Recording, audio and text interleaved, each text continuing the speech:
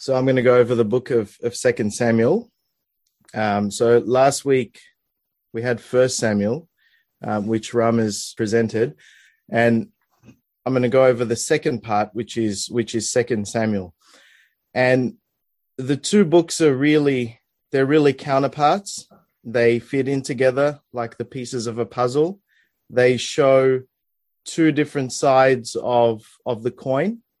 And we'll go into it in a little bit of detail. I was just thinking, just before getting into the detail of the book, just something on a very really basic level about looking at the scriptures. I've really enjoyed every presentation so far, and I've really enjoyed the way each person brings things that they see in each of these books that are different to the way that I would normally look at a book of the Bible.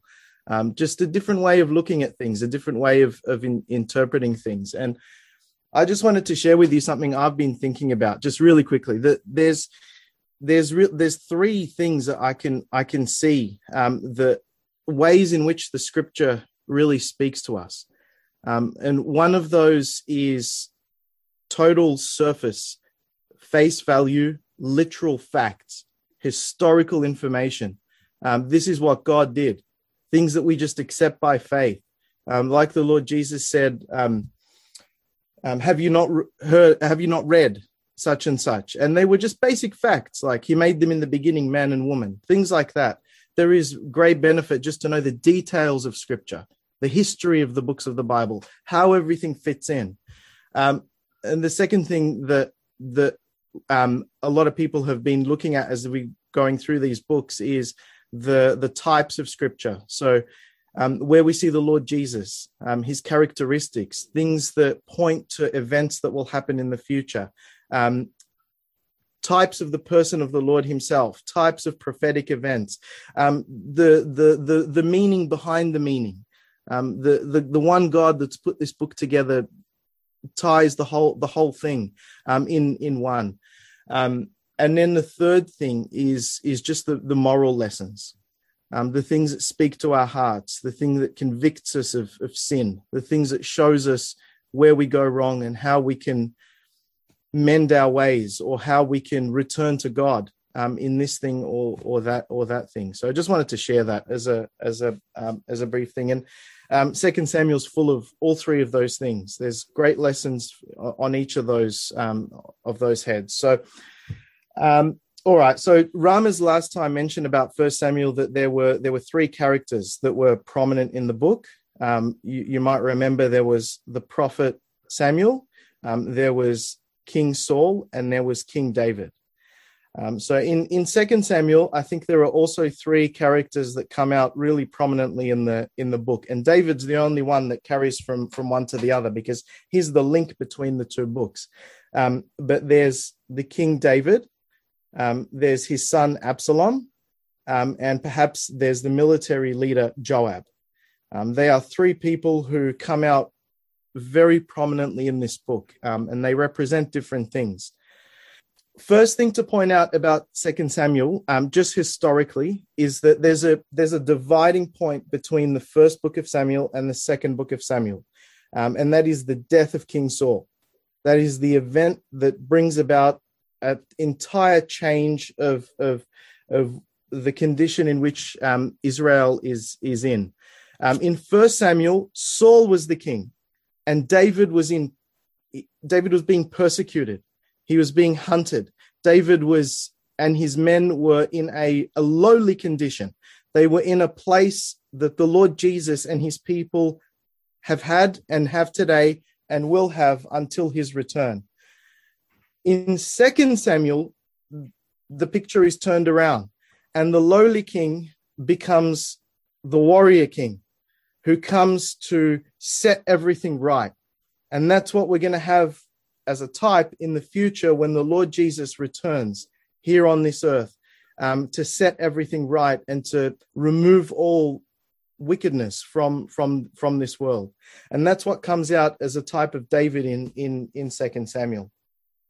So let's go through it in a little bit of details. I've broken it up into a few sections. So the first 7 chapters, sorry, not the first 7 chapters, the first 4 chapters are a total of 7 years where David is reigning in Hebron.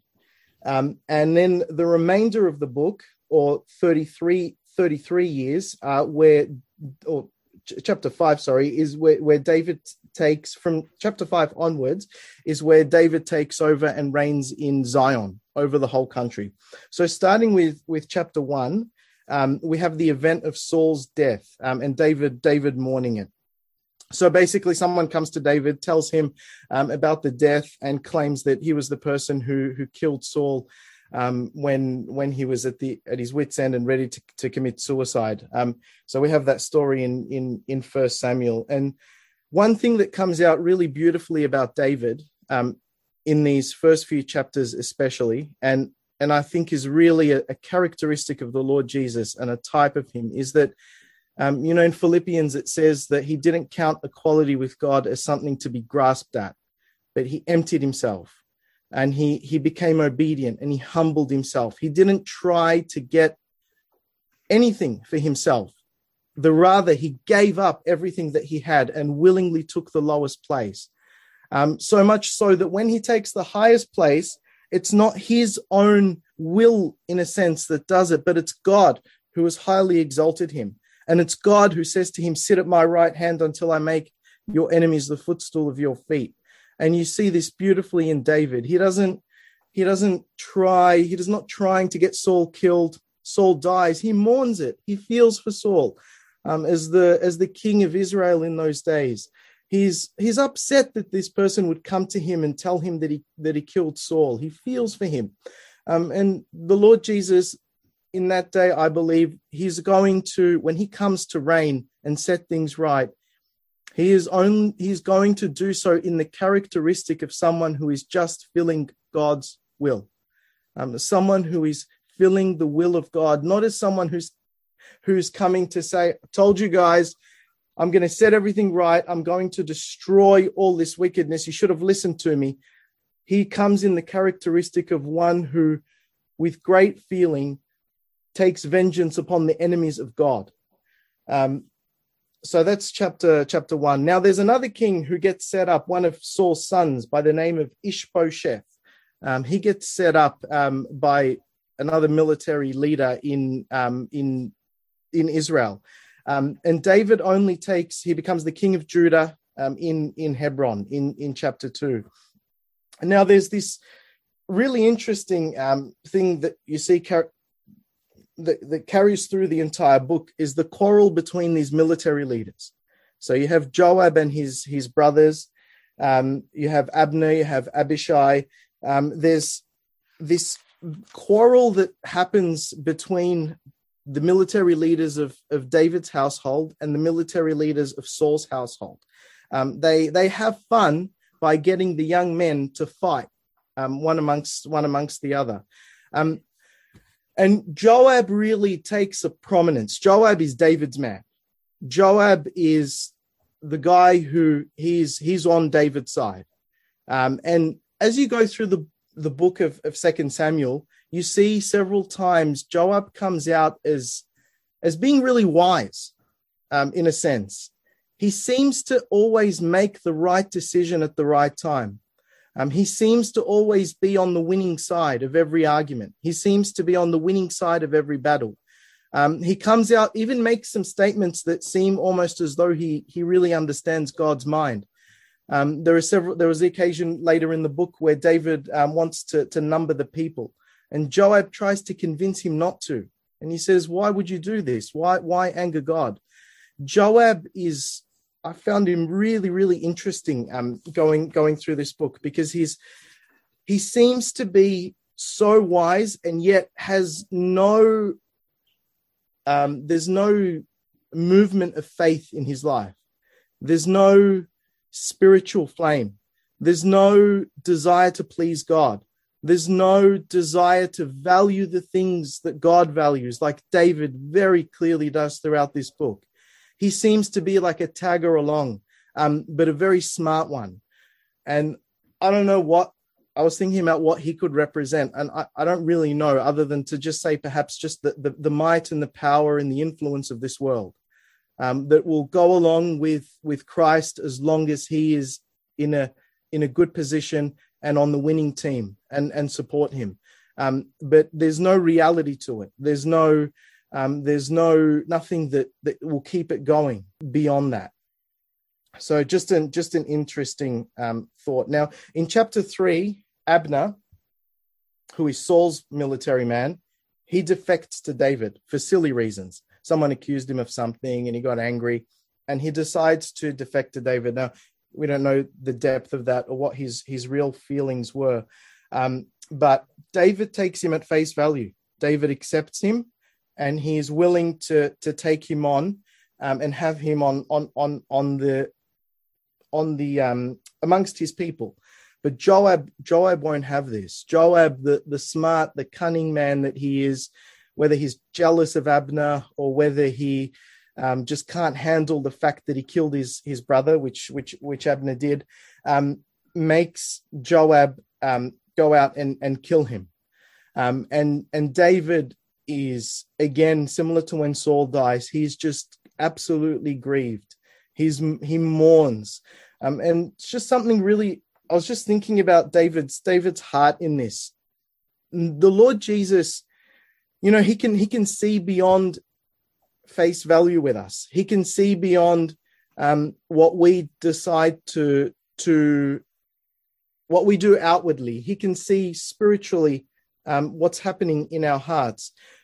But he often takes us at face value as well. When we make a decision, or when we make a commitment, or when we say something, or when we take a stand for something, he will often test that. He will often try it. He will often take us on the position or the words that we have put ourselves into and take us on those terms, even though he might know beyond that, even though he might know the falsehood or the reality of such a thing. He will often work with it on those terms. Okay, so chapter 4, we have Ishbosheth is murdered. And then chapter 5, David really comes in as the king of Israel. So prior to chapter 5, as we said, David was just the king of Judah in Hebron. But in chapter 5, David becomes the king of all of Israel. And throughout this book, just historically, you can see David's influence as a king is just expanding.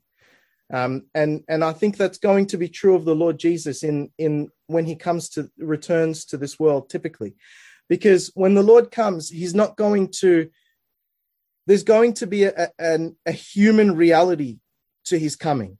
There's not going to be a flash of lightning and poof, and everything is set right and the wicked are judged and he's sitting on the throne and reigning. In the same way that evil is allowed to continue its progress in many different ways, and there's a reality to it, there's a progress to it. In the same way, when the Lord returns, there will be a reality, a human reality, and a progress to his restoring everything the way God wants it to be. There will be a gradual dealing with this world to restore it prior to the millennial kingdom taking place. And that's what we see in Solomon's reign. In Solomon's reign, everything's good. It's just peace. There's not entirely in the historical account, but in a typical form, David's reign, when he takes the throne, is one of a warrior king. He's fighting and he's restoring everything to the way it should be. And he's gradually putting his enemies down. And he starts in Judah and he expands to Israel and he expands to the Philistines and the surrounding countries. And eventually to the point where the nations around us, you're going to see in the next few chapters, begin to basically subject themselves to David and present themselves as his servants. And that's going to be what happens, that we have that in the prophetical word, that's what happens when the Lord Jesus comes to reign on this earth. He will eventually take a full and a complete reign in a millennium of peace, but he is not going to do it overnight. And that's just an interesting thing to keep in mind. So that's one characteristic of David that's fairly obvious, that he is the king. He comes out as the king, and he is a type of Christ as the king on this earth. The Lord Jesus was not a king, or he didn't function as one when he was here in his humility, even though he was one. He didn't function as one here in his humility. And at the moment, he's not functioning as one. He's functioning as our great high priest in heaven. But the scripture tells us that there will come a day when he will come himself, set his feet down upon this earth and reign and set everything right. So that's David the king. And in chapter 6, there's another characteristic of David that's very similar to our Lord Jesus as well. And in chapter 6, he is the priest. And that's another function of the Lord Jesus. And David shows both of these, and I think later he's the prophet as well. But as he takes his place, these roles expand. And in chapter 6, he takes an interest in the ark. Now you'll remember from the writings of Moses that the ark was it was a box, and it was coated. It was made of wood. It was coated in gold, and it contained Aaron's rod, the 10 Commandments, and a pot of manna. And it was basically the presence of God on this earth in a typical form. There were cherubim on it. There was a mercy seat. And it was the place, wherever the ark was really the dwelling of God. It was the place where God dwelt amongst his people. And that's what he loved to do.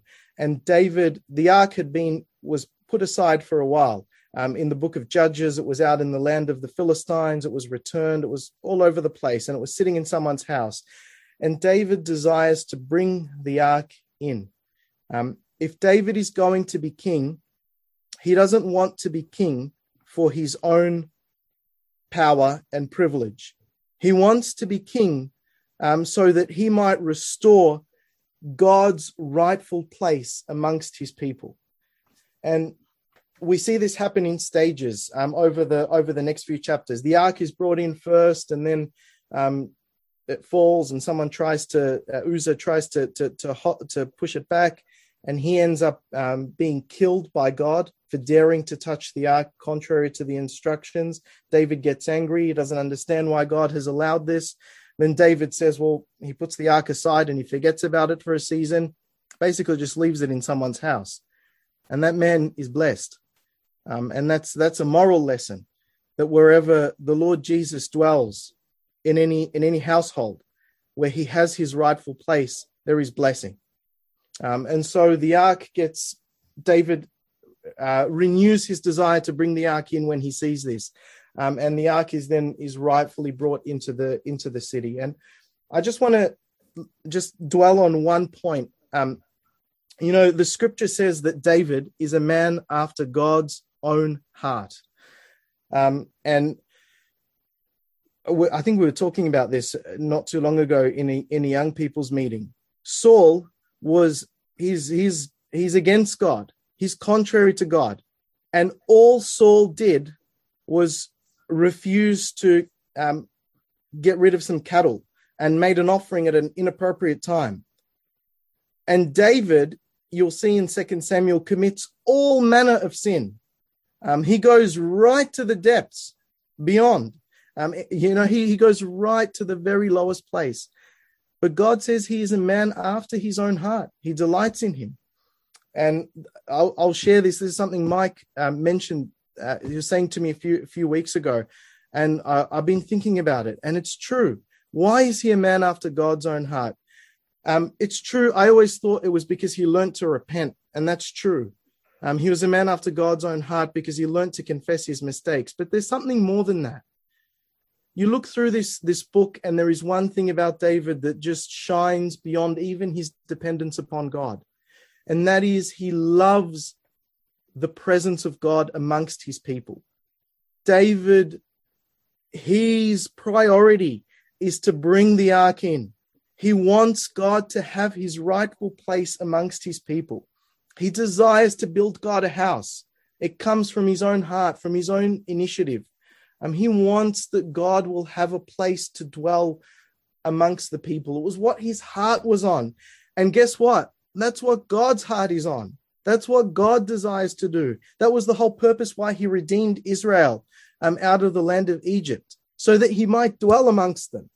That's the reason why he created man, that there might be men who he could dwell amongst and that would dwell with him. That's God's heart. You know, when you have an acquaintance or someone that you do business with, you talk about the stuff that you're dealing with each other on. So if I'm, buying beams from Derby and we're talking business and I'm telling him my construction plans and he's telling me what product he can give me, and we're talking how much it's going to cost, and we're talking what the product is. But if I love Derby and our hearts are knit, I'll ask him how he's going. I want to know what his circumstances are. I want to know what he's feeling. I want to know what his heart is thinking about. And he might say to me, look, I've been really burdened by this thing, and this is what I'm thinking about. And it knits our hearts together. And David was the same way with God.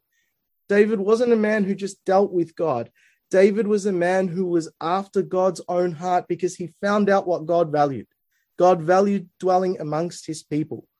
And David valued it as well. And that's why he's such a beautiful character to examine and to consider and to take as an example for ourselves.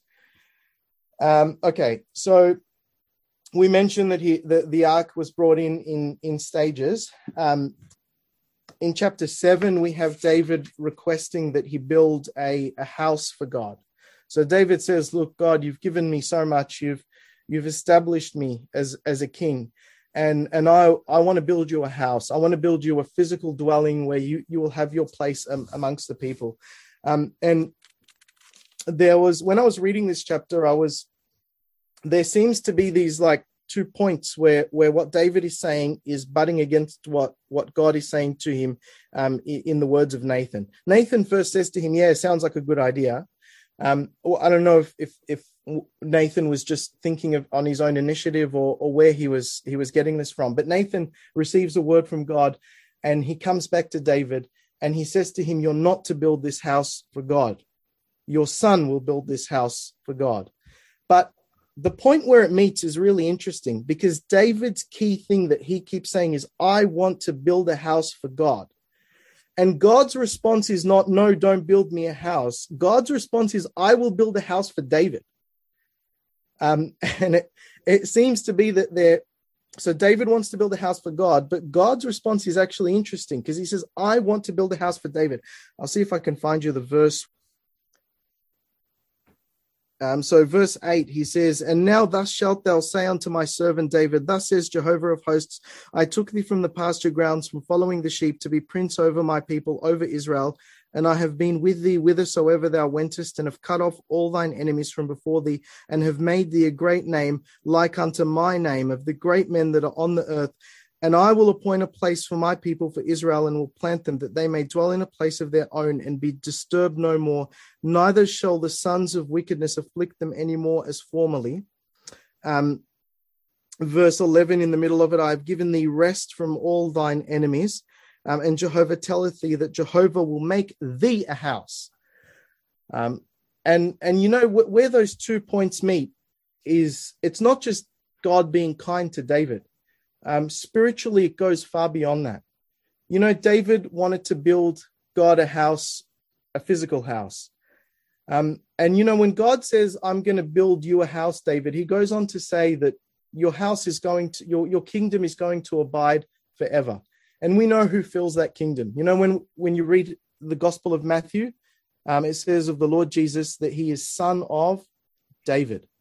And he is going to be the one who inherits David's throne, David's house. He is going to be the one who fills the lineage of David in his kingdom when he comes. And I can't help but think, David saying to God, I want to build you a house. And God says, I am going to build it, and I'm going to build it with my own son.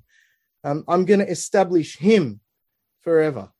And it's a continuation. It's like the line that God has brought out in David is going to be fulfilled fully and properly in our Lord Jesus when he comes.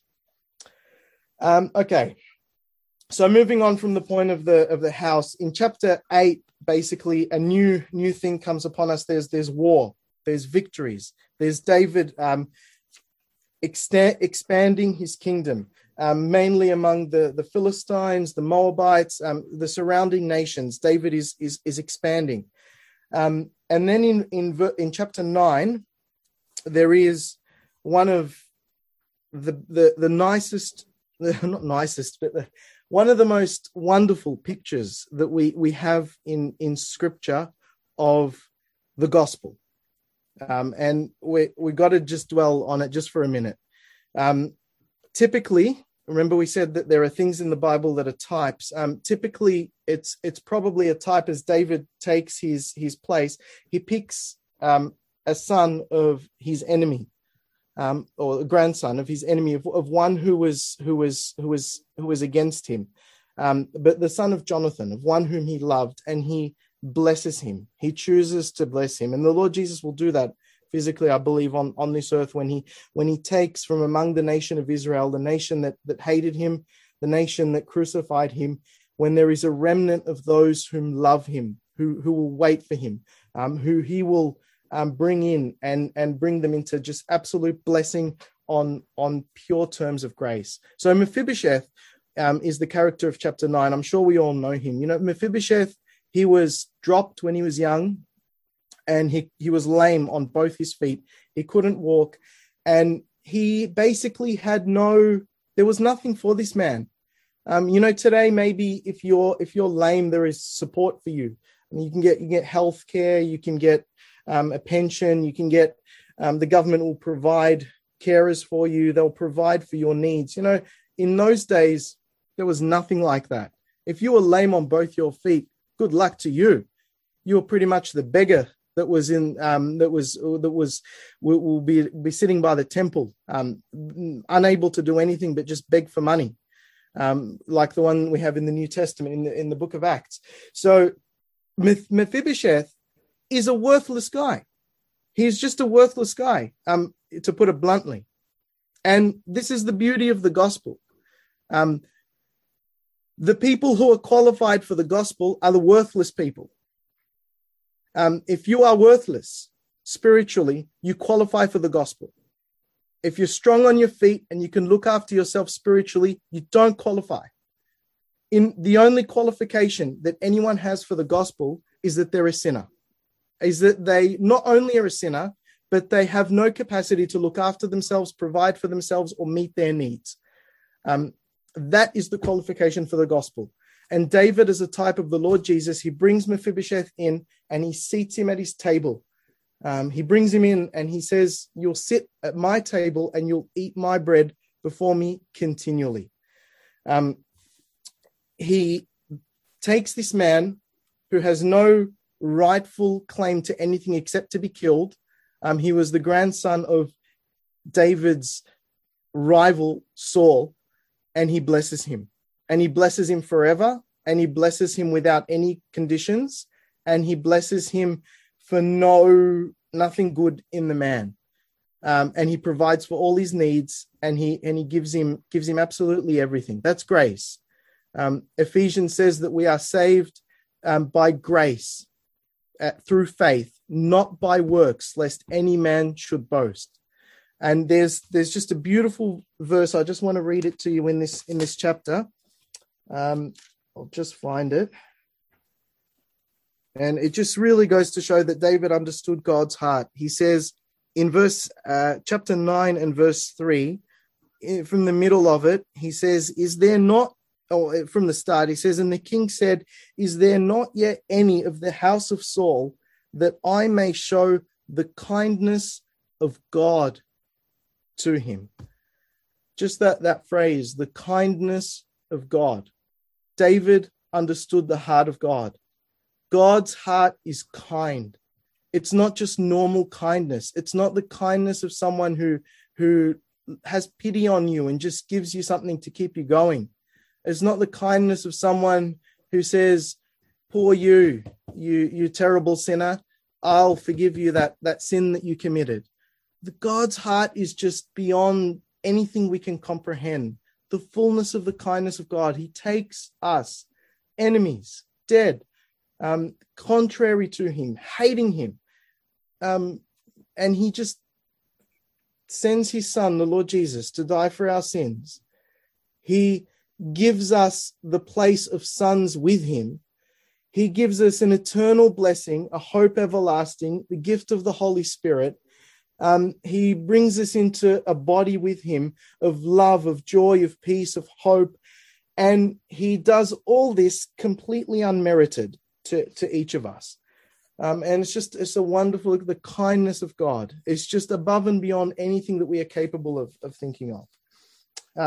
All right, so that's Mephibosheth. And then we have, I'll go just quickly over the next few chapters. Chapter 10, the Syrians reject David's kindness to them, and it's an example of how God treats us when we despise his kindness, when rather than accepting it, we reject it. The answer is vengeance, and that's what the world has waiting for it, rejecting the kindness of God's heart. Then in chapter 11 and 12, we have just a real sad story and picture of David's absolute failure. If he was a man after God's own heart, he was still a man. And if he's a man, it doesn't stop him going to the very lowest place morally and spiritually and physically and in his dealings with those around him. He commits adultery. He follows it up by lying. He follows it up by committing a murder to cover it up. And he follows it up by basically pretending like nothing is wrong after committing all these things. And Uriah, who's the wife of Bathsheba, the man who David has killed in order that he might take his wife from him, Uriah is just a beautiful type of just faithfulness against all of this. David tries his hardest to get Uriah to come home so that it might look like the son was Uriah's, who Bathsheba becomes pregnant. I don't want to assume too much if you don't know the story, but David sleeps with this woman who's married to Uriah. She becomes pregnant, and David sends Uriah out to the fiercest part of the battle to die after he refuses to come home and spend time with his wife, so it might look like Uriah was the father. And Uriah is just faithful through the whole thing, and David just an absolute characteristic of unfaithfulness.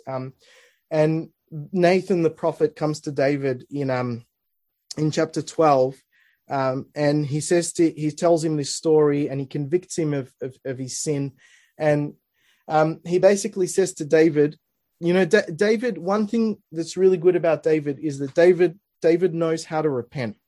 Turn with me to Psalm 51. I think someone mentioned this. I think it was last week when we were looking at First Samuel. Or it was mentioned a number of times, actually, I believe. When Saul committed his itty bitty incomparative sin, his response was, "Honor me before the people. Forget about it. Come on, just make me look good." But David, he weighs the sin before God. And he says in Psalm 51, you can read through the psalm in your time later, but I just want to share one verse with you. He says in verse 4, against you, God, only, you only have I sinned and done what is evil in your sight, that you may be justified when you speak and be clear when you judge. And he goes on to say, God, I was born in iniquity. I was brought forth, and in sin did my mother conceive me. Behold, you will have truth in the inward parts, and in the hidden part you will make me to know wisdom. Repentance is not when we say, I got busted, got to cover that one up, make me look good in front of everybody like nothing happened. No, repentance is when we come before God and we say, God, I've sinned against you, where no man can see, where no man knows what's really going on in our hearts. And we can say, God, it's against you that I have done this. And if you want to make me look bad in front of everybody, you make me look bad in front of everybody. but I want you to know I've sinned against you. And that's a turning of heart. That's genuine repentance. And that's what David did. And David realized that there was no offering for him because this was a willful sin. You know, the offerings were only if you did something accidentally. But David realized there was nothing for him. This wasn't accidental. This was calculated, prolonged to the depths. This was full on. And David can rest on one thing. We've talked about the kindness of God. David rests upon the mercy of God. But God is merciful. God is merciful to the worst of sinners. He said, the Lord Jesus said, I did not come for those who are have no need, but I've come for those who are sinners, for those who are sick. A physician isn't called for someone who's well. He's called for someone who's sick. And God's mercy is shown upon us as sinners when we call out to him and say, forgive me, O God, have mercy upon me, a sinner. And David finds mercy. And okay, I got to tie this up, but just briefly, I want to just mention one other thing, that there is a difference in God's ways with us spiritually and governmentally. Okay, they're two different things. God says, as soon as David says sorry, God says it's over. And that's how he deals with us. As soon as we say, I repent, God, I'm sorry, God wipes the slate. He says, I've also forgiven your sin through Nathan the prophet. But, he says, there's going to be a sword that's going to rip its way through your house. And sometimes we still have to suffer the consequences here on earth of the bad decisions that we make. And sometimes, like in David's case, those consequences last for a lifetime. And we'll just whiz through the next chapters. 13, we find basically just absolute wickedness in David's household amongst his children. You find rape, you find murder, you find hatred of one and the other, you find all manner of deception. And then it goes on in chapter 14 and 15, one of David's sons, Absalom, tries to take the throne from him, or he kills his brother and disappears, and then he's brought back by Joab. But I won't go into the details. They're there in the book if you want to look at them. But in chapter 15, you find Absalom, basically, he establishes himself as the king instead of David. He wants to establish himself, have David's place, and he does it in a really sneaky way. And Absalom's the type of Antichrist. He's a type of someone who, even though his place was he tries to take a place basically of Christ that doesn't belong to him by usurping authority. David flees and waits for eventually in the coming chapters, Joab defeats Absalom. He kills him. Absalom was a beautiful man. He's a type of Antichrist in another way, in that Antichrist is basically going to be a false Christ who sets himself up on this earth in the final days, and he's going to be good. He's going to be really good. He's going to be a smooth talker. He's going to be good looking. I imagine he's going to be everything suave and great about man, and he's going to deceive many. And Absalom was the same way. His hair was he had so much hair that he used to cut it every year, and it just, I can't remember the exact figure, but it weighed a ton. His crown was his head. There was no blemish on the man, but he ends up dying, pinned into a tree. Joab kills him, and David is returned back into Israel. And there are some really nice characters that you can, in chapter 15, there's a guy called Ittai. If you get a chance to just look at Ittai, this guy is just an absolute trailblazer. He says to David, he says, whithersoever my Lord will be, I'm going to be there. You're going to be in death. You're going to be in life. I'm going to be with you. Wherever you go, I'm going to be with you. And it's a wonderful type of how we should be in relation to the Lord Jesus. And then there's these other characters too. I'm running out. I'll just go quickly. Ziba and Shimei, and you can look at them later in chapter 16. End of the story is that David is supported by the priests. He is returned back to his rightful place after Absalom dies. He retakes the kingdom, and then he begs mercy. He's really sad, basically, for the loss of Absalom. Joab, being the wise man in a worldly sense that he is, he gets him over his sadness, and he tells him, "You got to forget your son. You got to rejoice in front of the people." And David is finally restored. And then just finally, I'll just quickly go over. I'll skip the next few chapters and just finally just bring out the last chapter. David comes out as a prophet. He is in chapter 23 and 24. You have David's last words, really. And just like Jacob was another example of this, he was like a wretch in his life and on the top of the mountain spiritually at his death. David had this really low, tortuous experience in his household. And God used it to teach him so many wonderful lessons. God uses the bad things to bring out the good. And you can see in chapter 23, just David coming out in absolute faith. The anointed of the God of Jacob, we have in verse 1. In verse 2, the Spirit of Jehovah spoke by me, and his word was on my tongue. And the God of Israel said, the rock of Israel spoke to me. The ruler among men shall be just, ruling in the fear of God. And I think David is just looking beyond now. He's looking to see Christ. He's looking to see, he knows that his house is in absolute disorder, and Solomon will one day take the throne, but he's lost confidence in the ability of any man to rightfully take a place like this. And I think he's just looking right ahead at Christ. He says in the Psalms, I will not be satisfied until I arise with your image or your likeness. And we'll close it at that.